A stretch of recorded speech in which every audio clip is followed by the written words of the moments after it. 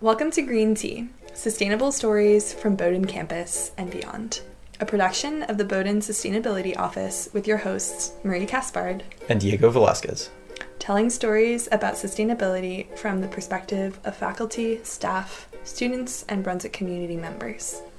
Today we have the privilege of speaking with the Sustainability Director of Bowdoin College, Keisha Payson.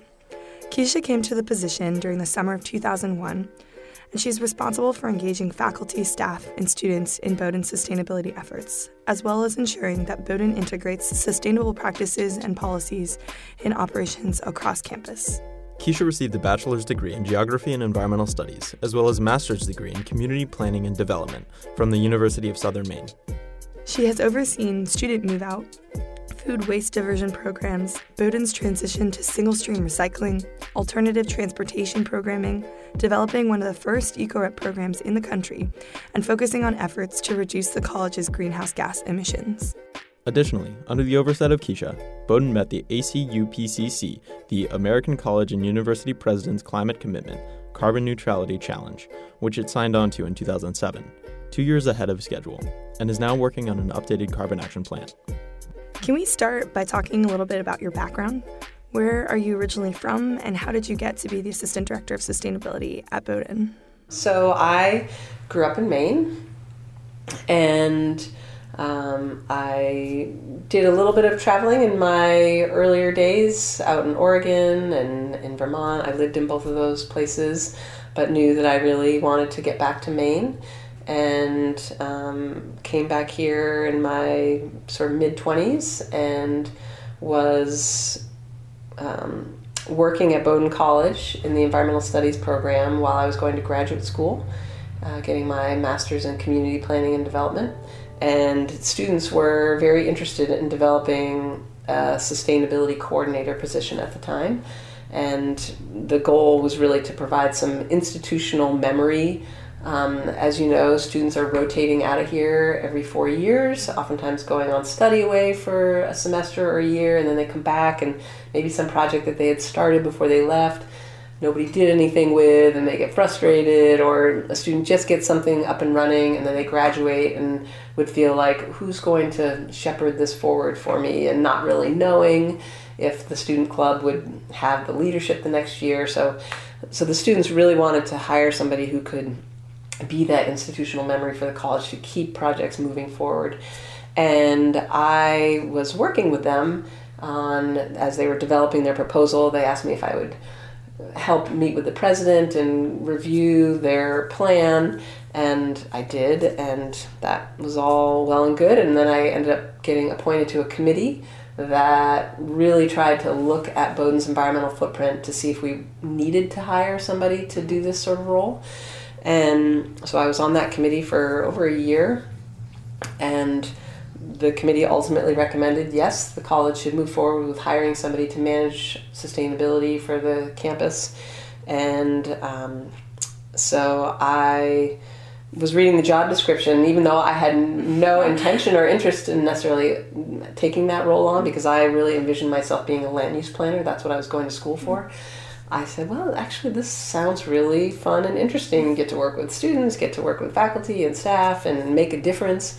And so I ended up throwing my hat in the ring, and ultimately ended up getting the job. And that was in 2001. Okay. And have been never bored ever since. You think, sort of rotate through jobs every 5-10 years, but I've just found this job to be so interesting and so engaging, and I feel like every day I come to my desk and there's something new to work on.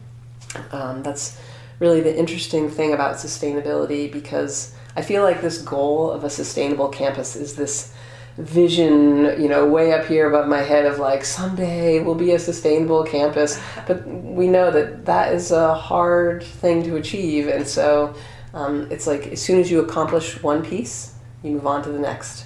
And so, like I said, it's never boring, and always something interesting. And we work with so many different people on so many different topics that it makes it very exciting. What did sustainability look like on campus before your position was created?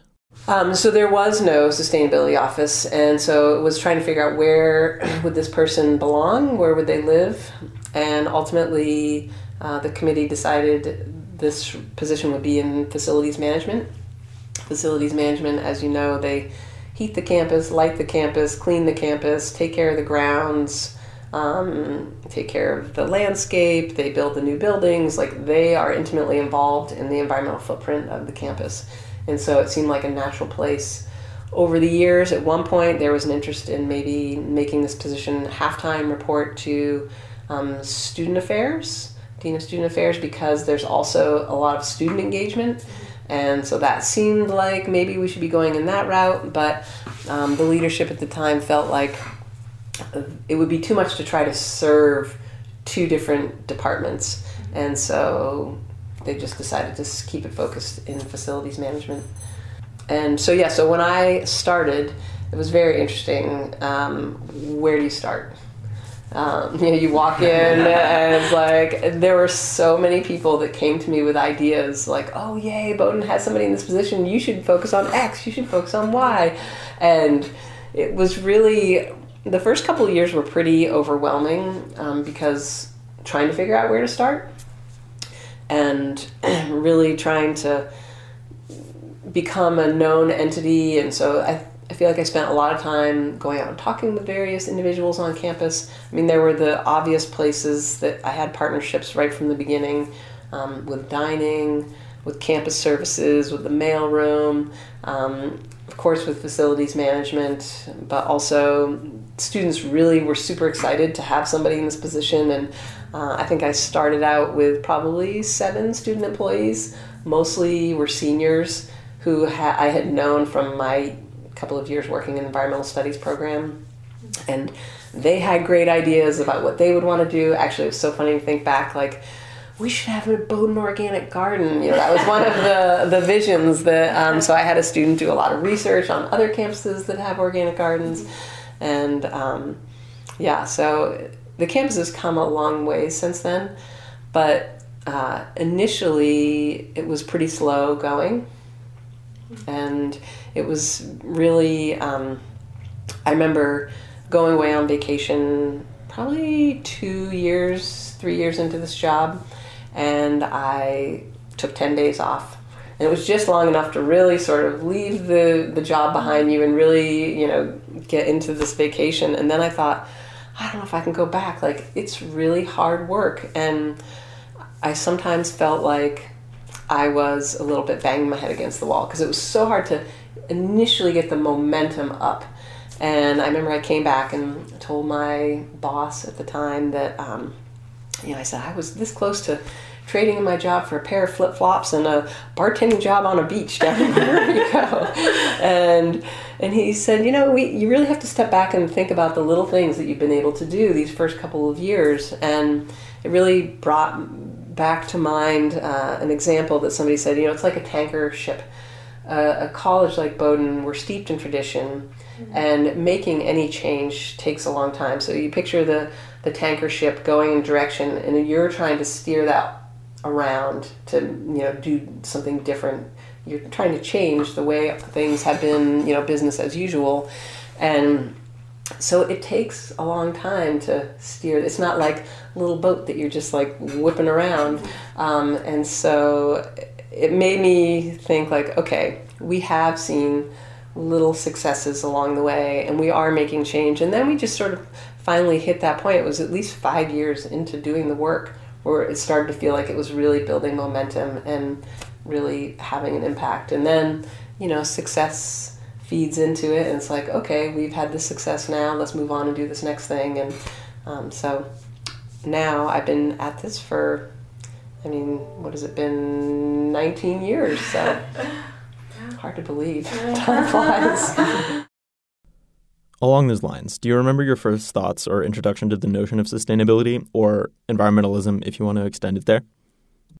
Well, certainly when I was in college, I ended up doing a self-design major where I graduated from. They didn't have an environmental studies major, and somehow it just was something that was important to me from being a kid.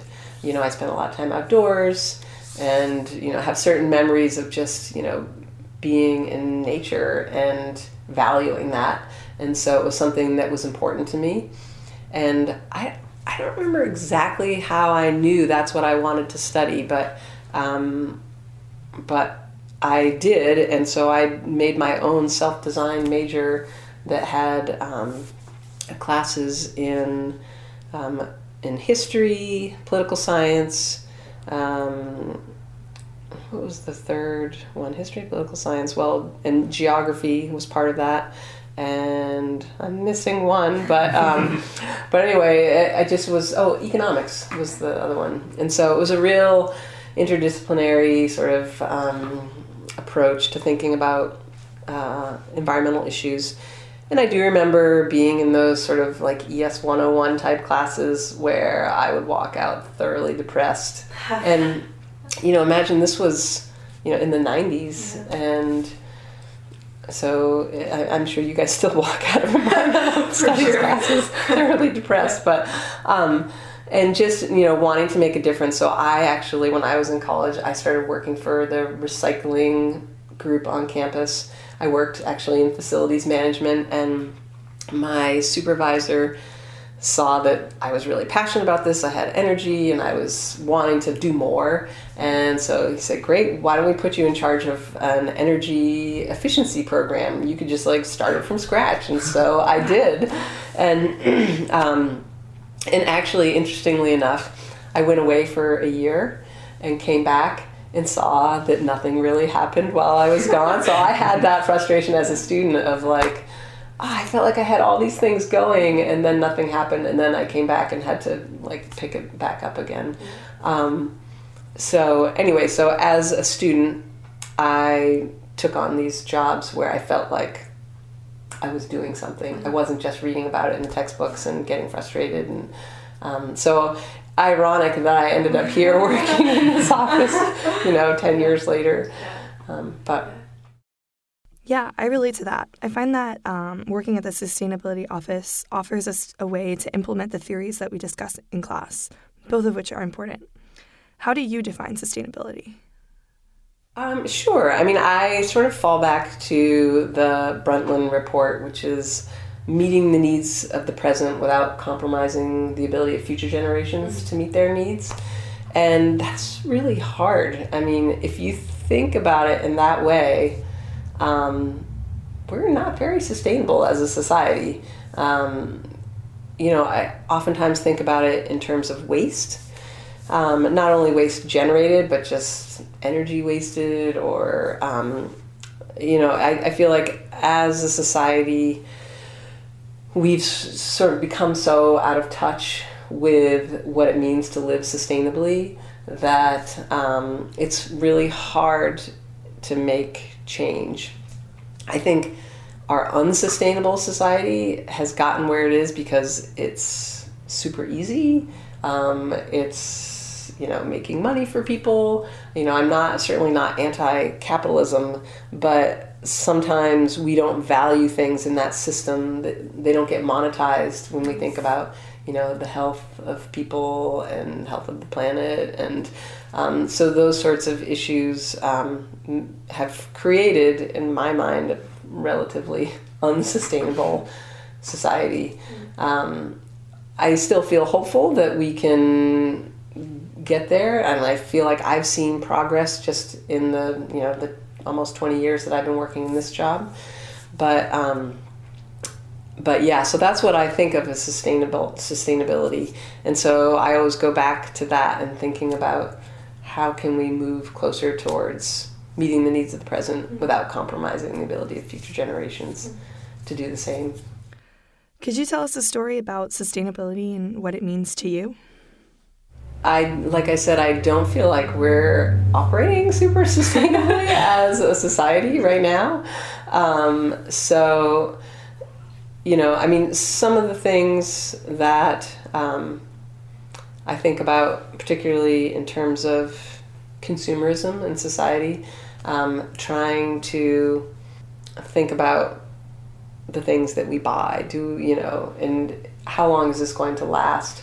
Sadly, Marie, I don't really feel like I have a great sustainable story. It's almost like the reverse of, I think of, there's so many things that I think about that are not sustainable. I mean, I feel like old school machinery, equipment was really built to last. And I feel like, so something like that is more sustainable. Hey, this is an old system, but it's going to last for 30 years. As opposed to now, you can't buy a refrigerator and expect it to even last 10 years, which is pretty sad. We had a fridge that was maybe 6 years old, and it totally died on us. And they were like, yeah, it's more expensive to fix this problem than it is to just buy a new one. And we're like, but it was like 6, maybe 7 years old. And they're like, great. It worked for as long as we anticipated it to. It was like, that just feels frustrating. So when I think of sustainability, I think of, what goes into making a product, or and then like, how is it going to break down afterwards in the end? How are we going to recycle it, reuse it? And one of the things I love to do is shop secondhand, because I feel like that's sort of part of the sustainable society of just not constantly buying new things. Our radio show thus far has been a pretty healthy mix of positivity and idealism, as well as a more grounded focus on substantive issues. Yeah. Interestingly, that's a great point about doing this kind of work. I do feel like it's really hopeful. And so, there have been times in my career where I felt depressed or frustrated, but never for very long.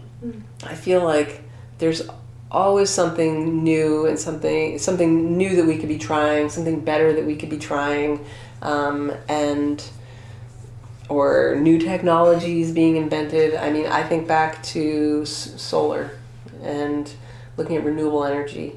And when we first started considering solar panels at Bowdoin, it was, what year are we in now? It was probably back in like 2007, 2008. Mm-hmm. And, well, it was too expensive, but eventually the price of solar came down, and now, we have the solar at the base, and on the athletic complex, we have the virtual power purchase agreement for the solar in Farmington that we've signed up for. And now there's some great solar legislation in Maine, so we're looking at hopefully doing more solar at Bowdoin. So it's really, there are things like that make you feel like, okay, there's hope. Yeah. And I see that, I feel like it is a little frustrating to be doing this line of work in the United States right now, when it feels like there isn't even consensus that climate change is real. The fact that people are still denying that feels hard to, it's like on one side you hear people saying, it's not really real, sure, we had a warm winter or whatever, but isn't that great? We don't want to freeze, those are the kind of comments that I hear. And yet, thankfully, you see, like the state of Maine now has new climate legislation. We're aiming to be fossil. I believe it's like basically fossil fuel free by 2050, carbon neutral by 2045. Is the new proposal from the state legislature. They have the Maine Climate Council that's working on a new climate action plan for the state of Maine. I'm sitting on one of the subcommittees for that, and so it's really great. There's so many people in Maine who are ready to get to work, roll up their sleeves, and really get involved and help the state achieve these goals that they've laid out. It's very exciting. Mm-hmm. They had a kickoff in September, and the room was packed. I don't know how many people were there, at least probably a couple hundred people, and so much positive energy about the future. So it makes you feel good. Yeah. Coming back to Bowdoin, what projects are you most excited to take on? Ooh, that's a great question. Well, one of the big things that's dominating my time right now is a climate action plan for 2030. So another 10-year time frame. We did the first one in 2008. We wrapped that up in 2018, and we've been sort of thinking about what's next and wanted to have a new plan by 2020. And so that's coming right up. And really thinking about where can we make the next big reductions in our greenhouse gas emissions as a campus. And so that's probably one of the things I'm most excited about. But we have done some really interesting things. One of the projects that we've done recently that I'm super excited about is the new residence halls, the Passive House residence halls on Park Row. And then the new ones we're also building at Harpswell Apartments.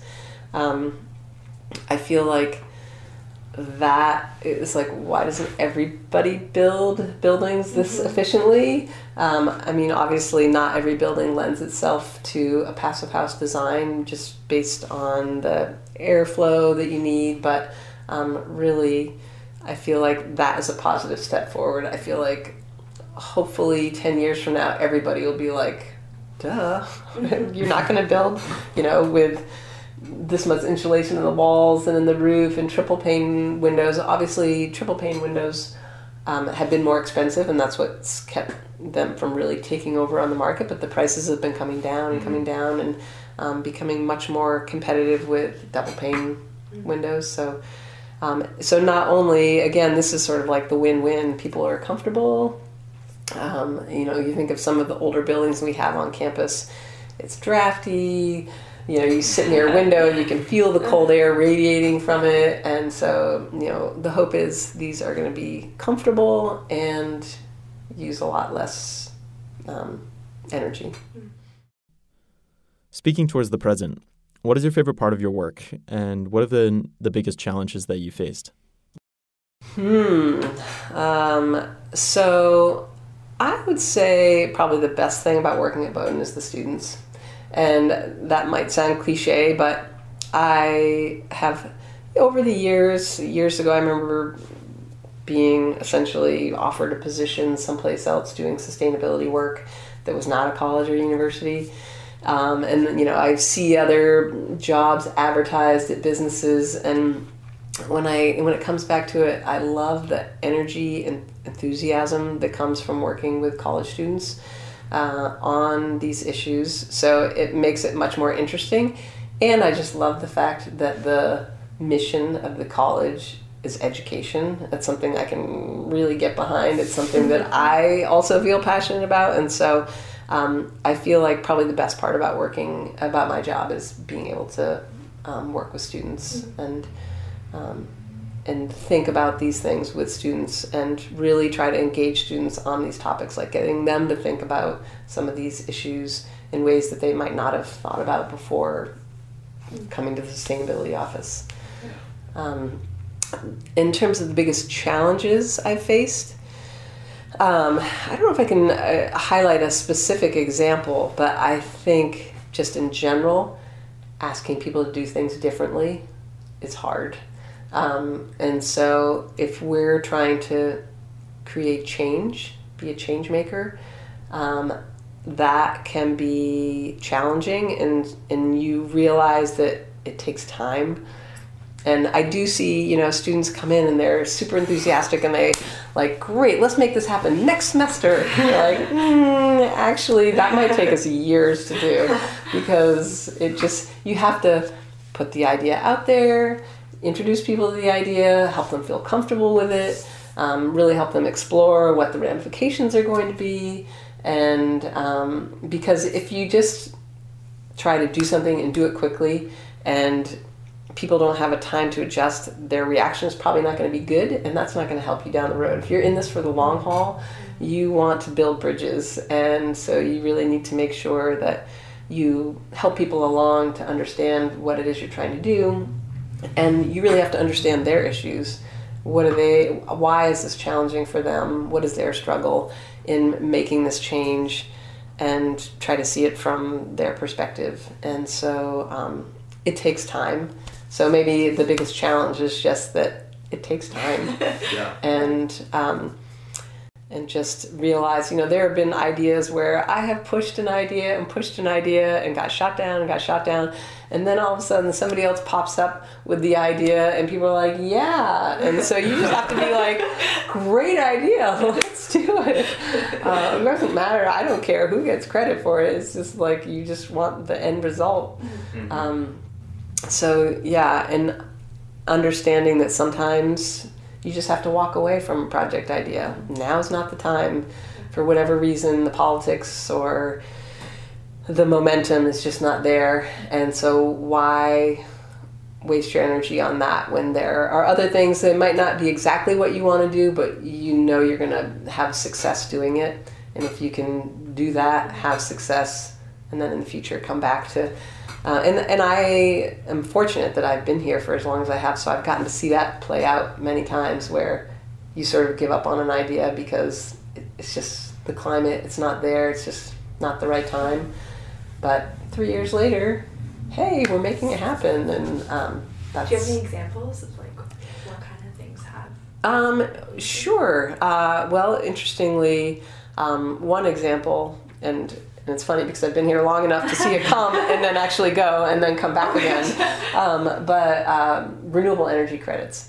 It was something that students really wanted, and they really were pushing for quite a few years, and there was just no traction. And then finally, I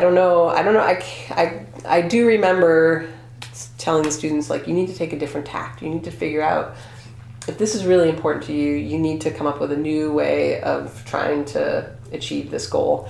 And so I had suggested maybe you should start at the top and meet with the president and ask him, if you were us and this was really important to you, how would you suggest we be effective change agents to try to make this happen?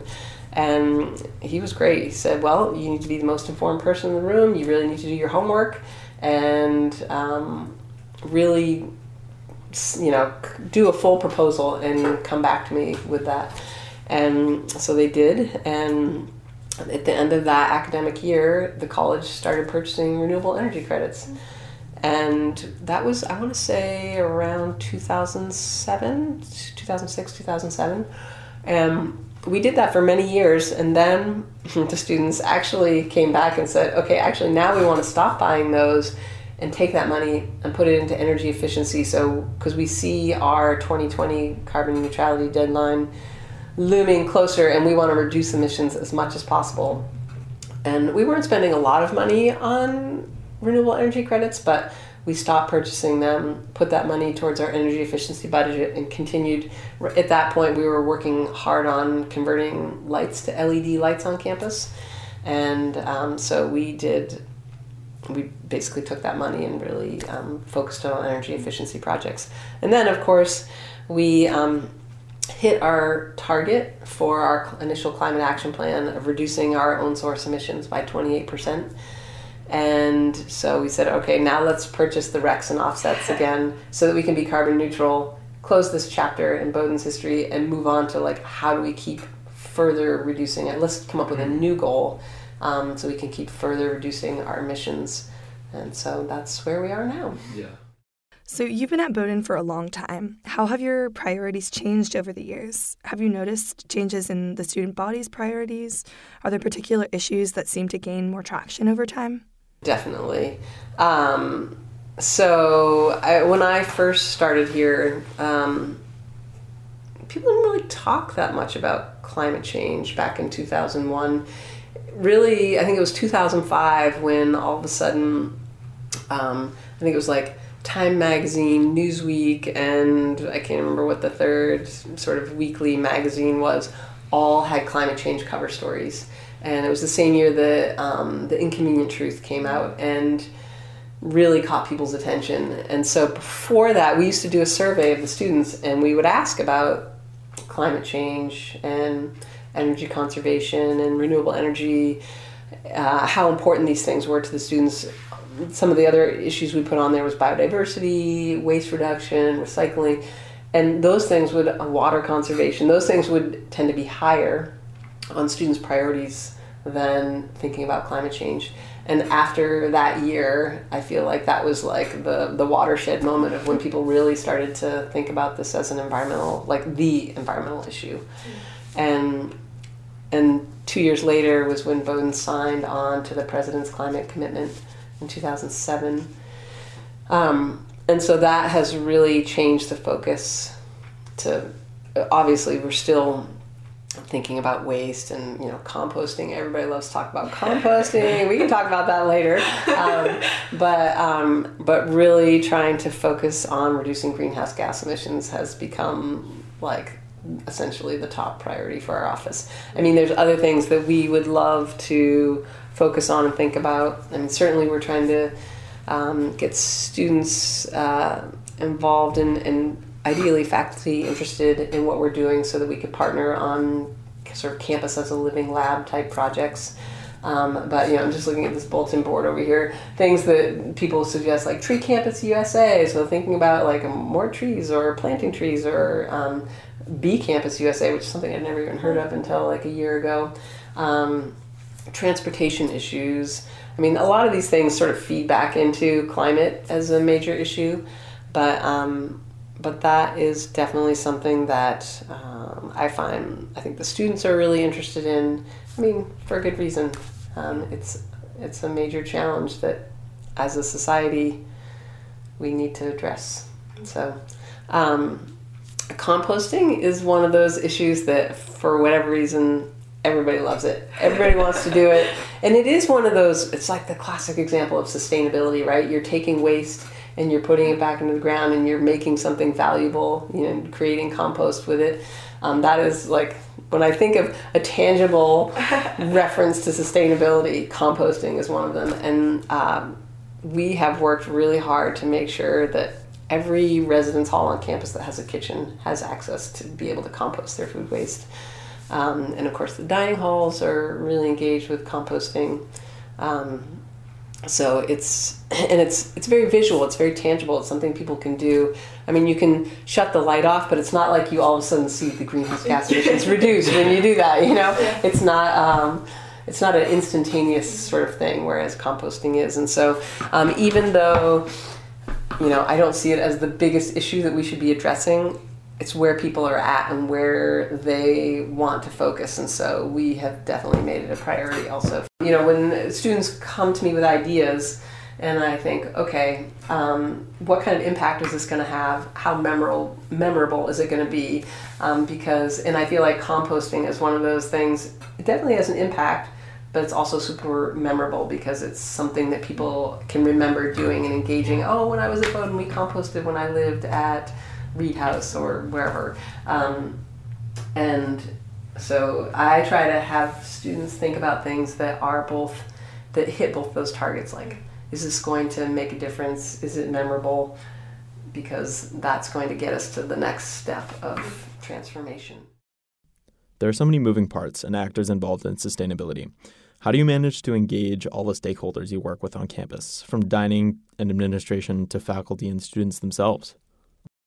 That's a great question. So years ago we started an office eco-rep program, and that was really fun and interesting way to engage with staff, because that was something I was sort of missing. We definitely were doing outreach with students and definitely communicating with faculty on the issue, but I felt like we didn't have a good channel for communicating with staff about this.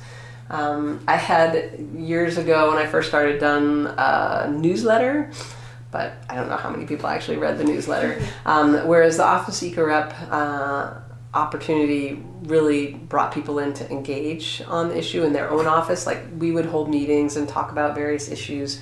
But we did it for quite a few years. I want to say at least 5 years. And there were some people who would come to every meeting, and I was so thankful that they would show up. But it sort of got to a point where it was like, okay, how many more new topics can we discuss here? And so then we switched it to a new program a year and a half ago, where we have the Green Office Certification Program. And so hopefully it'll bring more, like, obviously there will be a cheerleader for every office, but we'll bring the whole office on board as opposed to just the one eco-rep in various places around campus. And so we have, I'd say, about 9 offices certified right now. And we have others that are interested in the pipeline that want to go through the process, and that I find that that's a fun and interesting way to try to bring more people on board. There are a lot of people on campus who I think care about these issues, and so knowing that somebody at their place of work wants to help them be, it's like this is a part of them, this is who they are. They're a person that maybe at home they're very thoughtful about energy efficiency, or they like to compost, or not generate a lot of plastic, or whatever it is in their own life. And then to know they can come to Bowdoin and feel like there's a place for them to talk about these issues and feel like they're part of something bigger is, I think, a great opportunity for people. And again, I have certain people who were involved in the ECREP program, who are now involved in the Green Office Certification program, and they just bring so much to the sustainability efforts at Bowdoin. I mean, I can't be everywhere, and to know that there's people in the library who are super passionate about this, or people in the development office who are passionate about this, and they're like, yeah, we've got the compost sign up, and everybody knows what goes where, and so that is a nice opportunity for outreach with various stakeholders on campus. And we've also, one of the interesting things that I cannot take credit for, the students started this years ago, was the Green Athletics program. Alex Tugas, I think, and Kristen Hansor, they were the first 2 athletes on campus who were like, you know what? I remember Alex coming to me and saying, we are preaching to the choir, all these events we're having, it's the same students that are showing up, and we need to get out beyond that. And so how can we do that? Well, we have all these athletes at Bowdoin. Maybe if we bring our ethic of reduce, reuse, recycle, energy conservation, if we bring that to the sports teams, we're reaching a whole nother audience. And so they developed this Green Athletics program, and it has taken different shapes and forms over the years, but that's been a nice, interesting outreach opportunity that I probably did not think, I hadn't thought about, but it's reaching another audience on campus. How does Bowdoin compare to other institutions in terms of meeting environmental and sustainable goals or initiatives?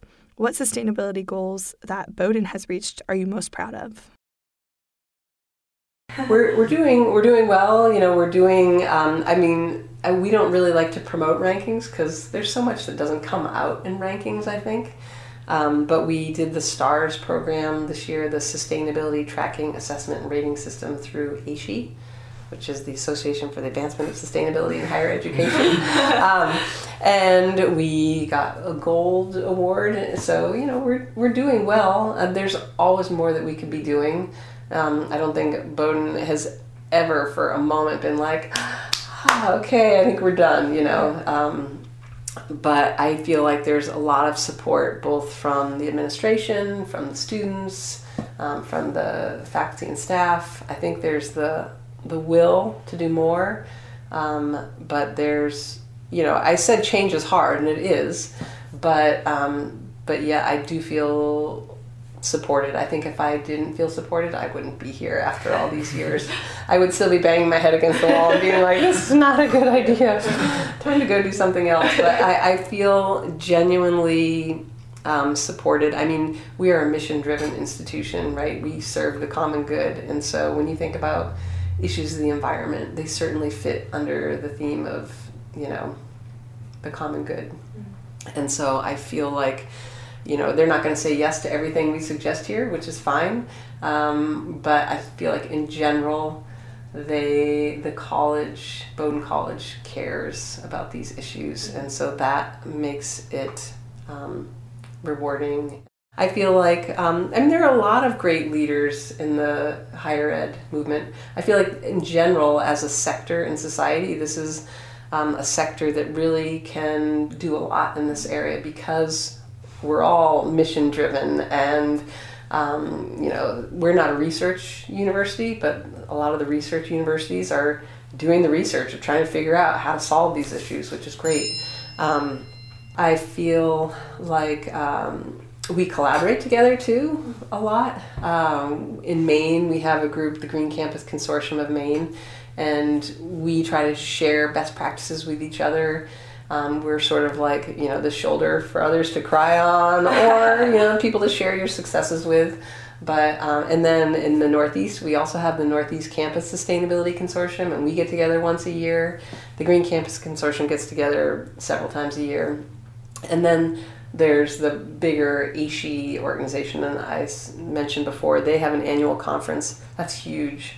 There's thousands of people that go to that conference. So, but in general, I would say Bowdoin is doing very well in this arena. And I'm not patting myself on the back for that. I'm realizing that might sound that way, but I just feel like as a campus in general, there's support all across the campus for this, so that helps us move forward.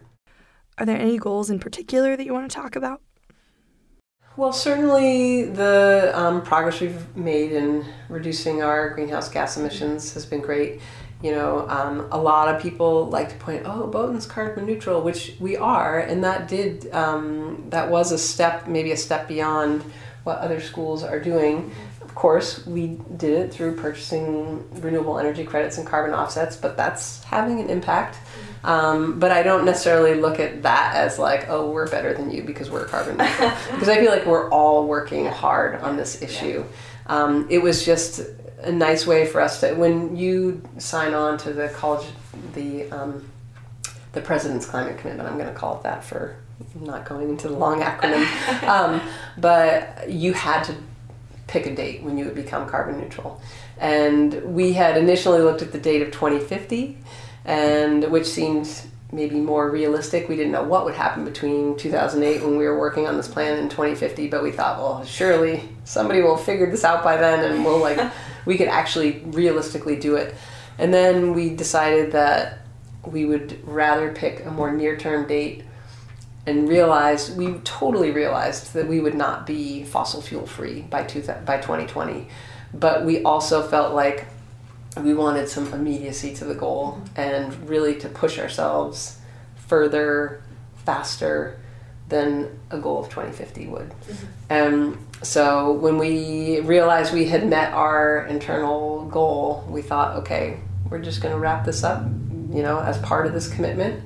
We could have walked away from the commitment and not fulfilled it by purchasing RECs and offsets, but that didn't feel good. We felt like we made this commitment, we're going to do it. And so now we do purchase RECs and offsets, but we're coming up with a plan to try to really ultimately become fossil fuel free, so we won't have to buy RECs and offsets. But any kind of plan like that is going to take time.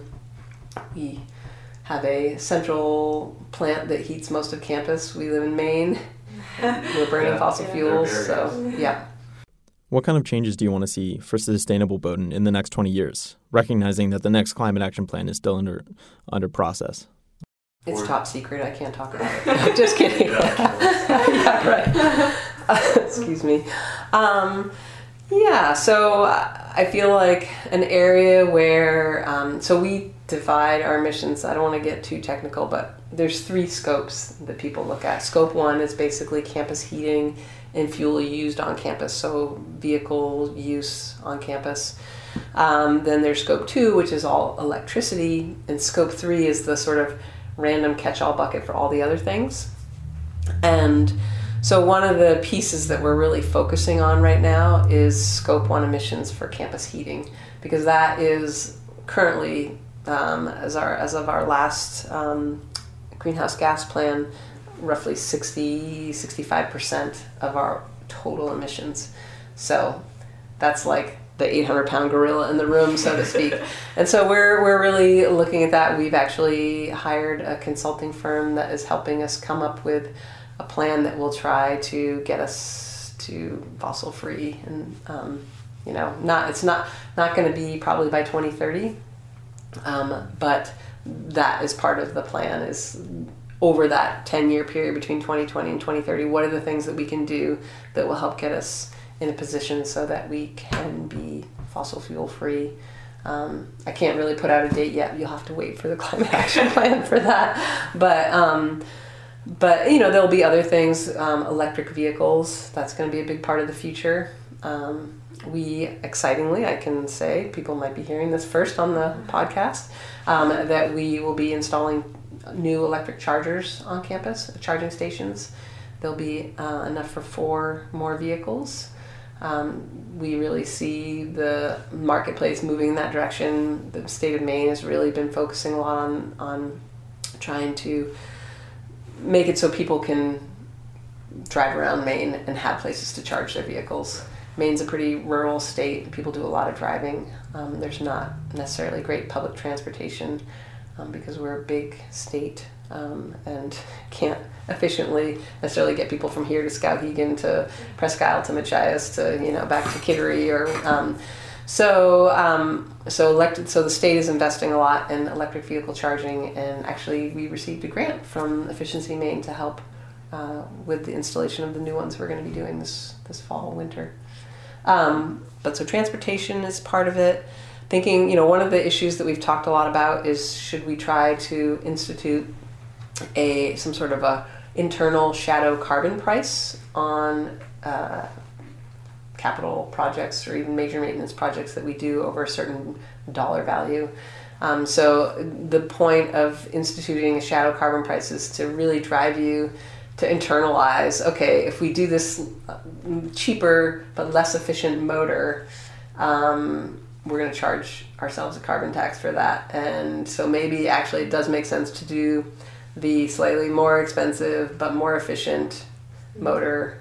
And so it'll be interesting to see. There are several other schools who have done this, and we have talked about it as a committee and are definitely exploring that as an option for the new plan. And then of course also in the new plan, thinking about resiliency, because for so long the conversation has been on mitigation, but now it's like, okay, realistically we need to be thinking about adaptation. And I feel like we're already seeing that here in Maine and definitely other places around the country, around the world. And so how do we prepare for this different climate in the future? And so that will also be a part of the plan. We're especially excited about electric vehicles. 4 new charging stations will increase campus capacity by 200%.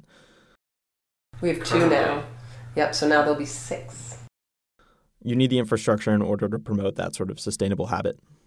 Right. Yeah, and letting students know, I feel like a lot of times students buy their first car when they're in college, and so getting them to think about like, hey, you too could, it may not be a new car, but you can even buy a used electric car and you could have a place to charge it at Bowdoin.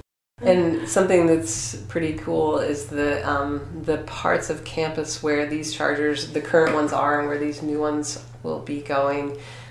They are on the South Campus Loop, and the South Campus Loop gets fed from the solar panels that are out at the base and on top of the athletic buildings. So you could even be powering up with solar power if it's a sunny day. So, Are new buildings going to be mostly electric? How would you envision shifting to fossil fuel free if the technology is available and financially feasible? Yes, so we actually have been focusing on electric because we are also at the same time trying to do more renewable energy, basically make our electricity greener. And so if our electricity is renewable and we're building a building, if we can make the heating system electric, then it is essentially, as fossil free as we can get it. So the new Mills Hall and the Center for Arctic Studies are going to be all electric buildings. The Harpswell Apartments, the new Harpswell Apartments that are passive house designed, will also be using electric heat. So those will also be powered by hopefully renewable energy. So yes, that. So then the big question is, how do you we have this super efficient central steam plant. We've actually invested a lot of money on making it as efficient as possible. We have new boilers. We've invested money in the steam tunnels to fix the old leaky steam tunnels. So we've invested a lot of money in this system to make it efficient, which is great. And I feel like Bowdoin should be proud of what the system that we have. But unfortunately, it's still a fossil fuel system. And so trying to figure out, okay, how do we transition to something that would be an electrification? That's what, you hear, they're talking about it in Europe, talking about it in California. Like, how do you electrify the thermal energy needs of your buildings? So that's what we're looking at right now. And we have a lot of old buildings on campus, which old buildings, old heating systems. So it's not going to be an easy fix. It's not going to be a cheap fix. So we really have to think strategically, and like, how can we do this over time as efficiently as possible? You've mentioned this before in speaking about students, but how does working in sustainability on a college campus differ from working within other institutions like corporate firms or government? What are the challenges and opportunities? Probably nobody moves slower than government. That's my sense. So we can be a little more nimble. I think business even more so though. We have a lot of stakeholders here. And so making sure you communicate with the stakeholders. I mean, I feel like, the classic, you think about a college or university, you think about the silos, right? You have, the various silos on campus, and so trying to make sure communication is key, and how is everybody on the same page, and that can be challenging. If it's a corporate business, it's like maybe a little less siloed and easier to top-down message.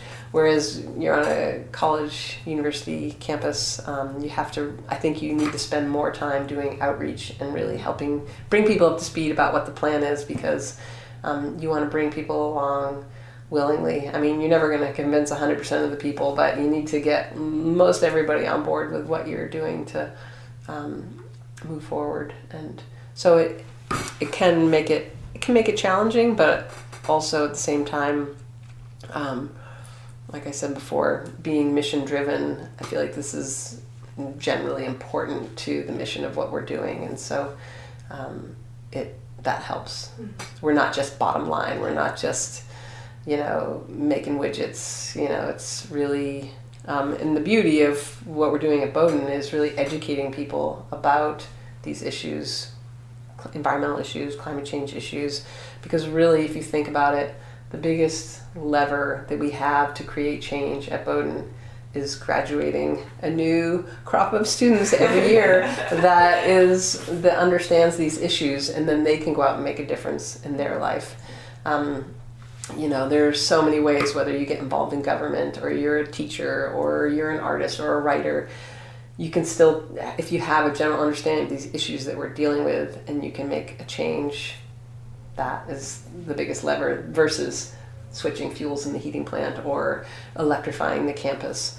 That makes a big difference here, and it helps you sort of walk the talk and communicate about these things. But really our biggest impact is going to be graduating students every year who have an understanding of these issues and why it's important. Yeah, it's definitely interesting, like, how do we raise awareness in the student body for those students who are never going to take an environmental studies class while they're at Bowdoin. Yeah. And that's where we have these eco-reps that work in the residence halls, and that's really why we started that program, because that's a way to educate students who will never take the ES class or an EOS class, or but trying to get them to even just understand some of the basic things that we're trying to do as a campus. And I've had students graduate and reach out to me after they've graduated and said, yeah, I'm working in this office building in New York City, and the computers get left on every night. How do I impact this? Like, how do I make a change? It's like, oh, great. Like, I never knew you while you were at Bowdoin, but maybe it was the energy competition or something that they did while they were at Bowdoin that made them get out in the real world and realize this is not right. How do I make a difference? So. Yeah. Keisha, thanks so much for chatting with us about sustainability. I think we both loved hearing about the formation and conception of many sustainable initiatives that Bowdoin thinks of as integral pieces of campus. Yeah, thank you. It's been fun chatting with you. Throughout the 2019-2020 academic year, we will be broadcasting on Brunswick's own radio station, WBOR 91.1, Mondays from 3 to 4 p.m.